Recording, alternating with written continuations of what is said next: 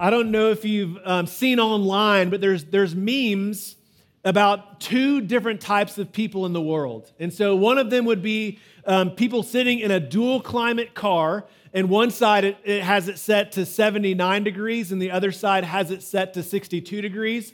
And the meme says, and these people marry each other. Right? And another two types of people there are people who pack 6 days before a trip and have it all in line and all ordered up. And then there are people who wake up the morning of, only to realize they need to do a load of laundry still. And those people marry each other, right? And so for Lucy and I, one of the biggest differences in our routine, it centers around television at night. Because when it's time to go to bed, she has no interest in watching TV. She just wants to go to bed. For me, if my mind is thinking, I can't fall asleep, so I like to put something on to shut my mind off. And so I'll put on a YouTube video, Ottoman Empire, something random that she has no interest in. 2 to 3 minutes, I'm out. Like I'm done. My mind stop thinking. I pass out. I'm sound asleep. Lucy, on the other hand, gets locked in. She's like, I didn't even want to watch this video. Now I can't stop watching. I'm learning history. And it's two different types of people.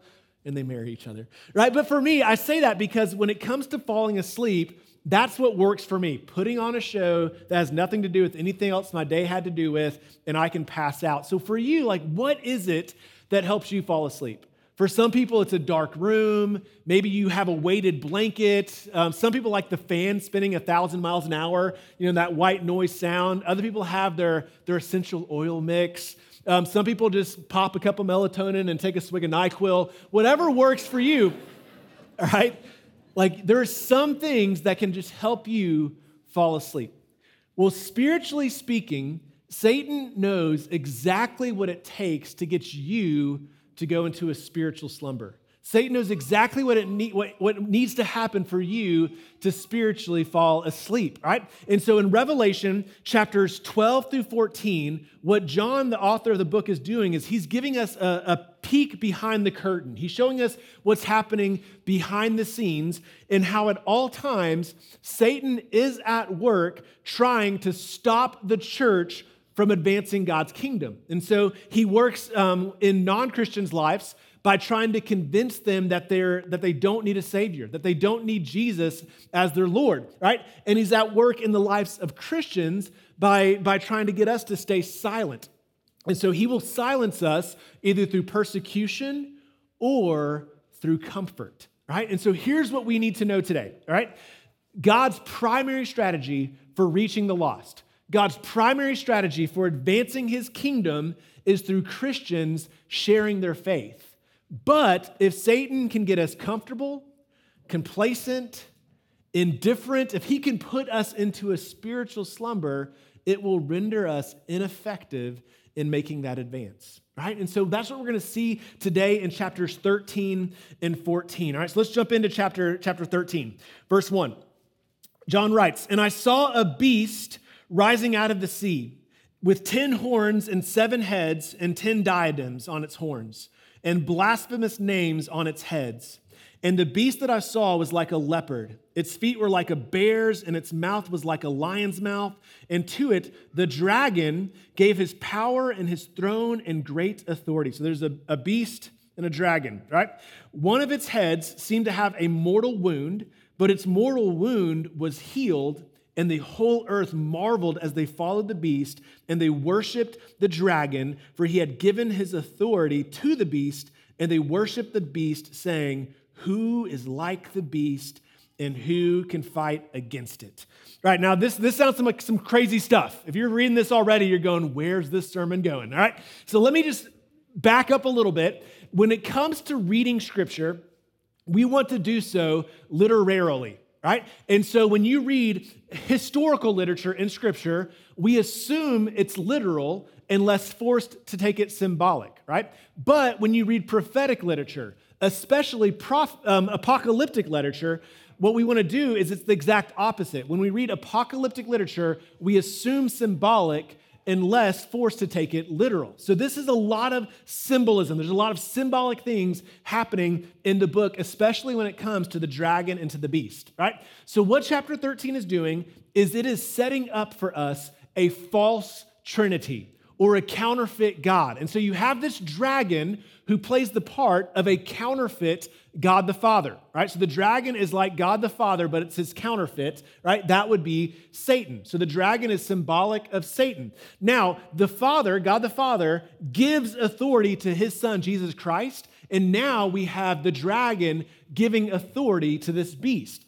Jesus had a mortal wound. He died on the cross and then he rose again. This beast has a mortal wound and this mortal wound is healed. So the beast is actually the picture of the counterfeit Jesus or a false Jesus. And so later we're going to see a second beast, which would be a counterfeit Holy Spirit. But right now we're seeing that the first beast is ultimately what we would call the Antichrist. Okay, so the first beast is the Antichrist. And so now we have to ask the question, if the beast is the Antichrist, who or what is that beast, right? And so I said, it's symbolic, it's not literal. I was talking to my kids today. They said, what are you preaching on, Dad? And I was like, the dragon. I was like, but it's not a literal dragon. It's not like a dragon in the movies like Sleeping Beauty coming. Is it Sleeping Beauty?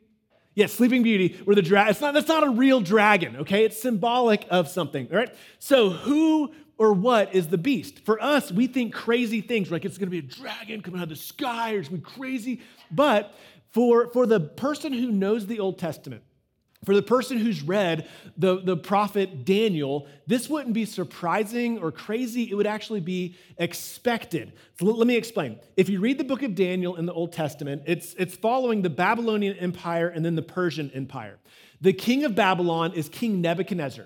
King Nebuchadnezzar has a crazy dream of this massive statue, and it's made up of different precious metals, right? And he doesn't know what it means. And then Daniel interprets the dream, and he shows him how these precious metals are actually representing different kingdoms: the kingdom of Babylon, the kingdom of Persia, the kingdom of Greece, and eventually the kingdom of Rome, right? So these precious metals are kingdoms. Now, a little bit later in the book, Daniel has a dream. Not Nebuchadnezzar, but Daniel.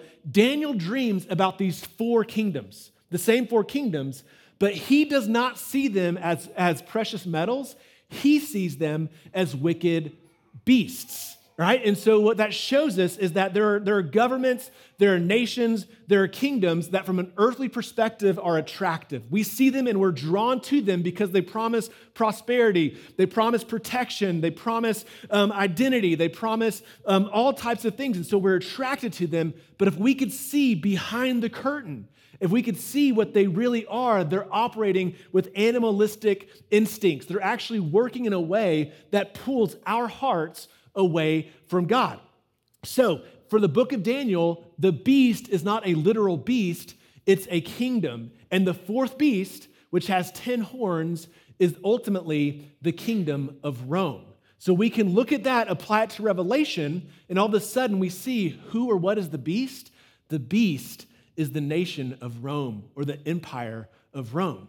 Now, when it comes to okay, so Jeff, is that symbolic, right? So let me break this down. There are three views for what Rome means. For some people, they would say this is Rome of the past, and that Revelation has already occurred for the most part. Others would say this is a future Rome, that there is going to be a resurrected Roman Empire or one world government that will rise up before Jesus' return. And a third option is that Rome is actually representing all types of kingdoms that have existed and will exist until Jesus' return. That Rome is just symbolically showing this is what government systems, this is how Satan uses them throughout all of history. So I would say that the first beast is showing us how Satan leverages governments or nations or kingdoms, how Satan leverages governments to pull our hearts away from God, right? So when you're like, what is the beast? The beast is Satan leveraging governments, nations, or kingdoms for the purpose of pulling people's hearts away from God, right? So that's the first beast. It's Satan leveraging governments. Jump down to verse 11. Then I saw another beast rising out of the earth. So a second beast. It had two horns like a lamb, and it spoke like a dragon. So it's like the voice of the counterfeit God the Father. It exercises all the authority of the first beast in its presence and makes the earth and its inhabitants worship the first beast whose mortal wound was healed. It performs great signs, even making fire come down from heaven to earth in front of people. And by the signs that it allowed to work in the presence of the beast, it deceives those who dwell on earth, telling them to make an image for the beast that was wounded by the sword and yet lived. And it was allowed to give breath to the image of the beast, so that the image of the beast might even speak and might cause those who would not worship the image of the beast to be slain. All right, that's a lot, but let's just kind of keep this in the context of the counterfeit trinity. The dragon is a counterfeit God the Father. The first beast is the Antichrist. The second beast is a counterfeit Holy Spirit, which means the first beast leverages power. The second beast comes and supports that power from a spiritual angle, right? So the first beast is Satan leveraging governments to pull people's hearts away from God. The second beast is Satan leveraging the church to support that government. That's scary. Like, you're like, "God, the beast is freaking me out." Like, I don't get freaked out by the beast. I get freaked out by the thought that Satan could leverage the church to support a government that is ultimately existing to pull people's hearts away from God, right? So I'm about to get in some trouble here. This is where, like, some people are like, "This is what I come for." Like, get me the popcorn. Like, Jeff's about to say something dumb. This is me. I'm about to make some people upset. And so what I'm going to do in our staff meetings or our elder meetings, we will often, if we're going to say something that we're like, "I don't know how this is going to be received," we ask for everybody in the room to give us an umbrella of mercy. So what I'm asking right now is, can you guys give me an umbrella of mercy? Because I'm going to say some stuff, but it needs to be said. I would say this is a prophetic word that the church needs, right? So before I jump into this, umbrella of mercy, let me clearly define my terms. I'm going to say a left-leaning church, and I'm going to say a right-leaning church. What I mean by those terms is, as Christians, we should have a focus on God's kingdom. But when we become more shaped by and kind of occupied by the left, right, by like the democratic side of things, than by the kingdom of God, we become a left-leaning church. And on the other side of that, when we become more occupied and concerned with things of the Republican Party than the kingdom of God, we become a right-leaning church, okay? So let me say this. Satan leverages left-leaning churches to pull people's hearts away from God. How does he do that? Here's how Satan leverages left-leaning churches. He gets them to take what God has clearly called sinful and he makes it seem normal. He gets a church to take what God calls holy, and he gets it to believe that holiness is now weird. And so the left-leaning churches take things that God has clearly defined as sin. The left-leaning church takes things that breaks God's heart, and he basically makes those things where we accept them, then we celebrate them. So there's kind of this movement. We tolerate, then we accept, and before you know it, we are celebrating. And when a church does that, it's leading people away from God's heart, right? And so we're seeing this play itself out right now. Like, I would say, if you read religious news, we have witnessed one of the largest Protestant denominational splits in history because Satan has been leveraging left-leaning churches to take what God calls sinful and to make it not only accepted, but even celebrated. Like, this revelation isn't just about what will happen, it's about what always happens. So right now, Satan is at work through left-leaning churches to pull people's hearts away from God. Now, I understand we're in Johnson City, Tennessee, and so the vast majority of people right now are like, "Amen." Like, I'm with you, Jeff. Like, curse them left-leanings. Let's go right. Let's go right, okay? Here's how Satan leverages right-leaning churches. Satan leverages right-leaning churches by creating an indifference towards those who are in need.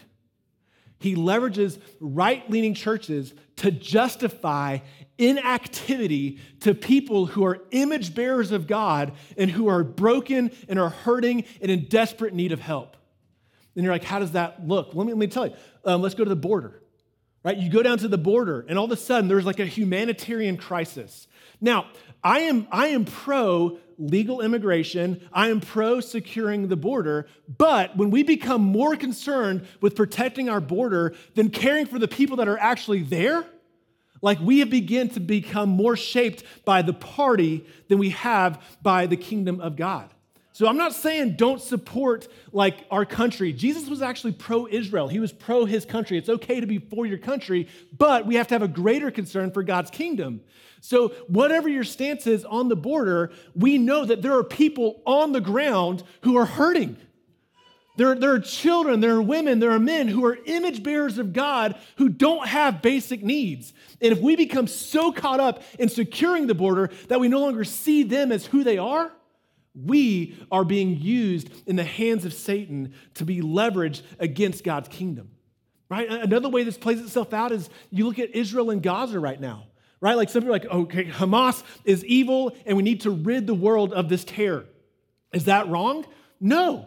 But this quote, justified war that is leaving people drinking toilet water because they don't have basic needs, like there are thousands and thousands of people who are homeless, who have been displaced. And if we're like, we're pro-Israel, we're going to support them, and we just kind of lose sight of or now have a blind eye to the fact that there are children and women and men who are created in the image of God and are hurting, like we have began to be a church that's more shaped by the right than by the kingdom of God.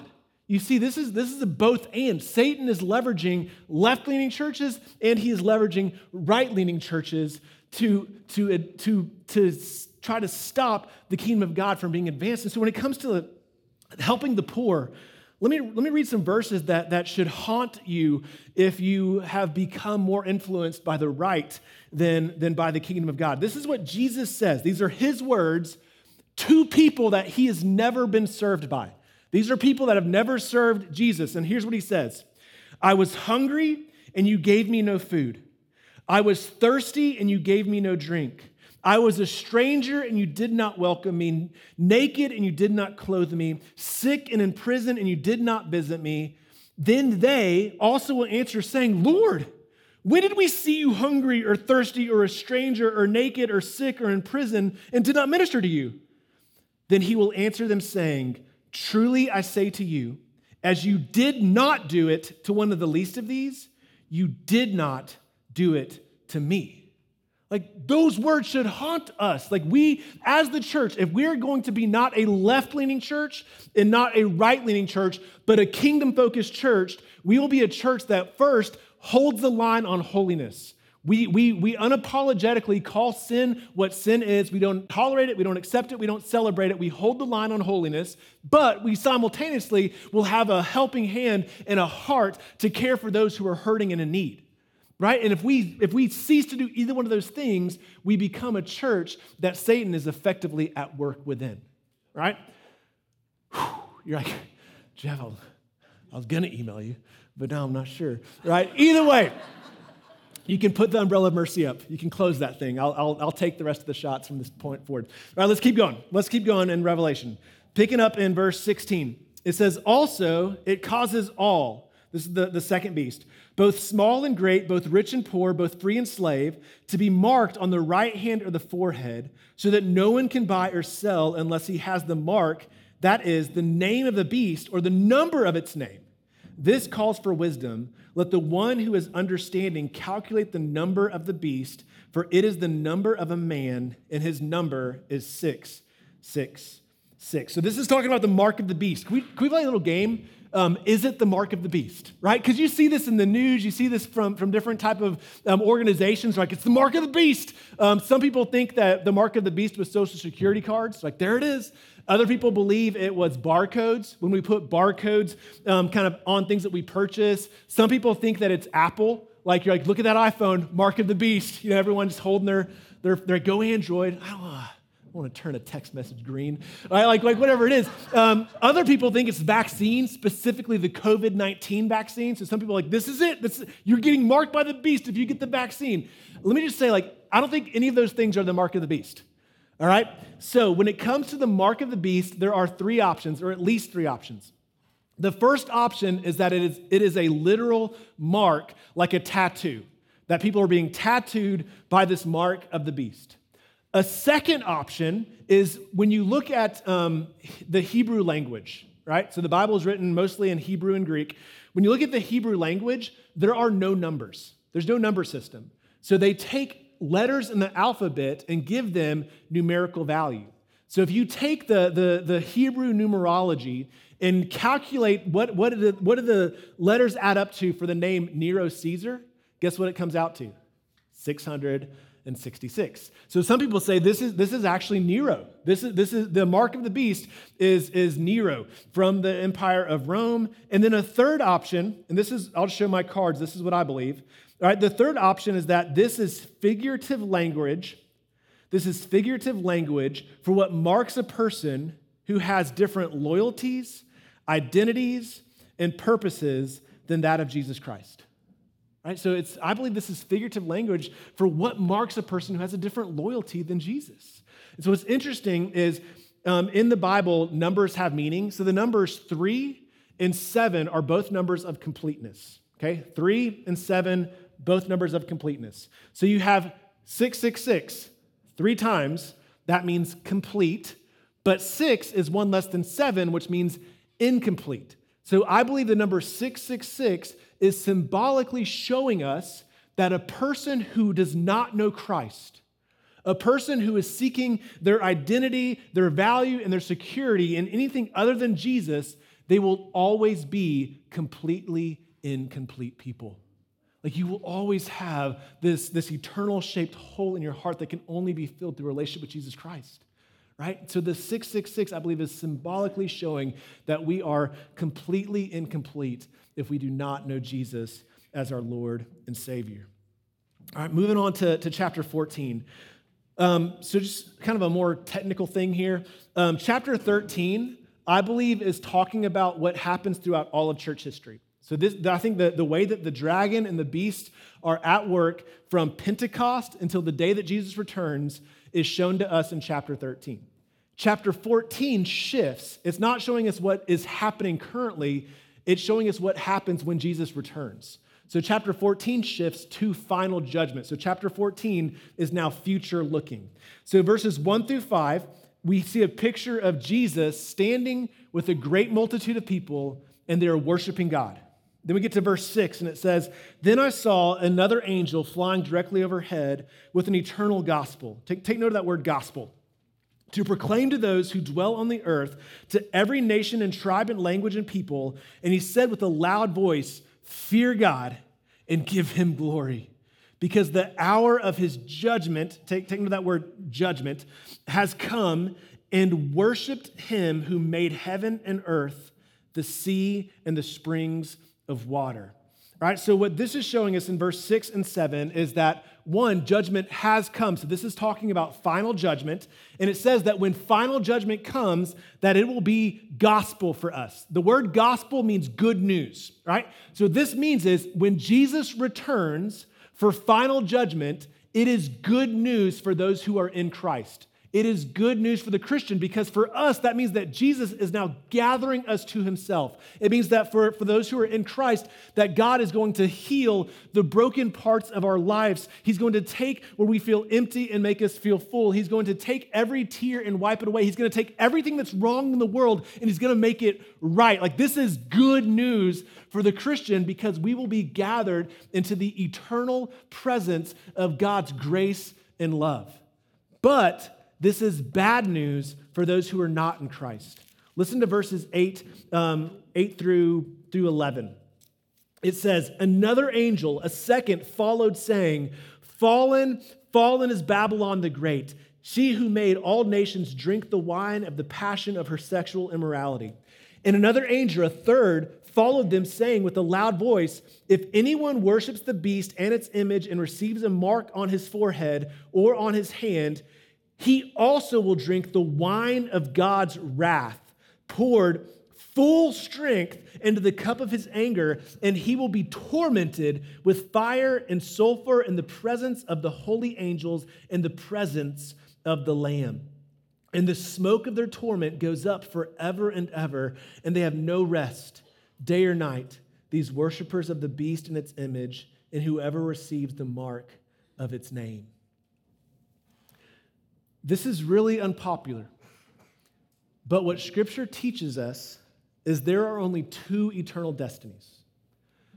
For the Christian, we will be in the eternal presence of God's grace and love. But for the non-Christian, you will spend eternity in the presence of God's justice and wrath. And so some people get caught up on the whole like lake of fire, sulfur thing. They're like, is this literal or is this symbolic? I believe it's actually symbolic. And some people might be think like, good.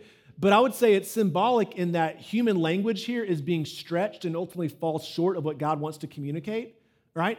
And so what we see here is like, it's actually probably much worse. It's probably much worse. All right? So here's what we see. When we think about eternal torment for those who are in Christ, it's so easy for us to go, that does not seem fair. It's so easy for us to even get mad at God and go, I could never worship a God who would punish someone for eternity for mistakes they made or sins that they committed in a short span of their lifetime. It doesn't seem like the punishment fits the crime. And like, look, I get it.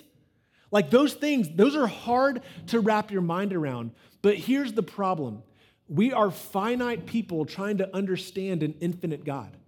All right? And if our minds could begin to wrap themselves around the heights of God's holiness, if we could see God for how holy he truly is, and if we could begin to wrap our minds around the depth of our sinfulness, right? And the effect of sin in this world and in our lives, if we could see the gap between the two, which we can't, but if we could, all of a sudden, eternal torment would seem to make sense and seem to be the most justified thing we could understand.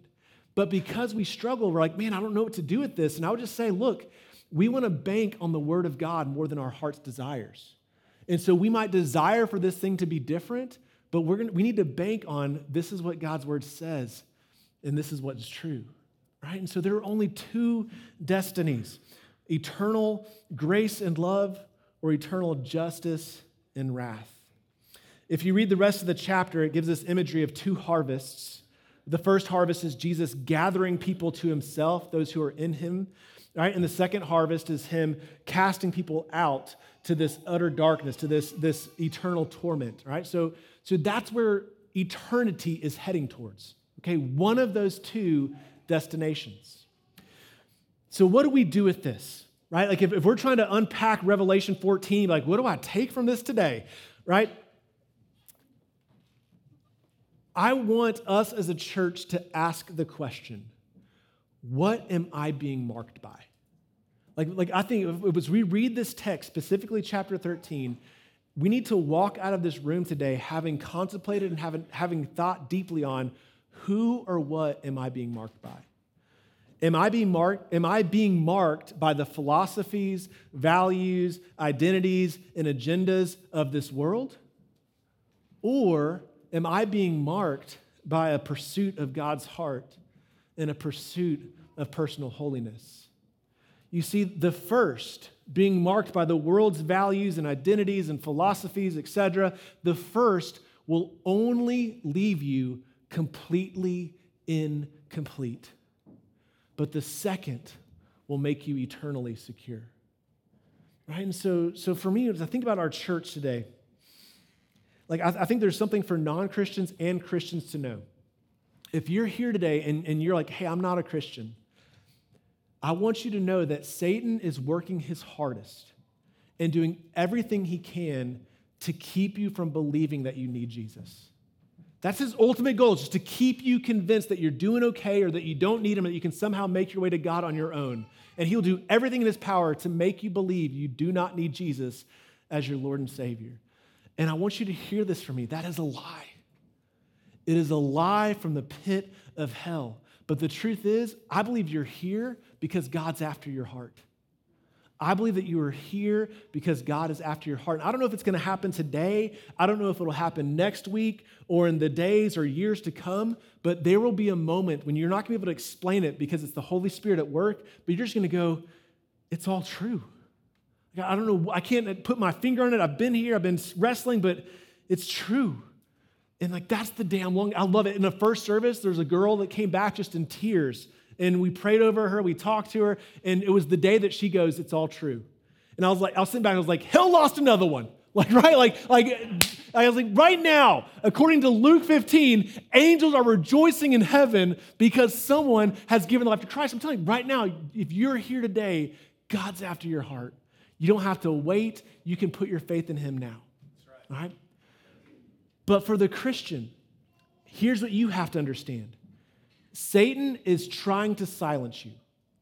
And if he is not trying to silence you through persecution, that means he is trying to silence you through comfort. It's one or the other. So you ask the question, am I being persecuted right now or am I being comforted right now?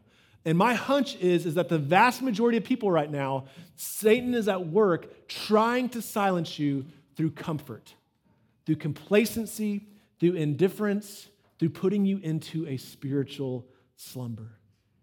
So here's how this works. Here's how Satan maneuvers. I'm just going to give some different examples that might touch on different people in the room. But for one is I know so many of our college girls that are in relationships with non-Christian guys. And so here's what happens is the Holy Spirit speaks and says, hey, you've got to end this. This guy is not leading your heart towards me. He's leading you to do things physically that you said you would never do. You've got to break up with him. And then Satan comes in through his lies and his deception and says, you're his only chance at salvation.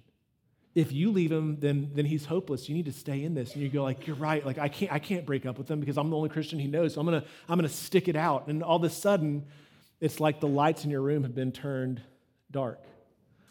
For others, it could be material things where God's saying, I've given you enough.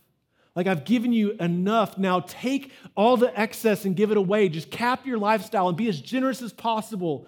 Leverage everything you have to help more people know Jesus. And then Satan comes in and goes, oh, but you deserve more. And look at them. They're enjoying it and they don't deserve it, but you do. Like, hey, don't cap your lifestyle. And all of a sudden it's like the ceiling fans going 1,000 miles per hour. That white noise is just humming in the background.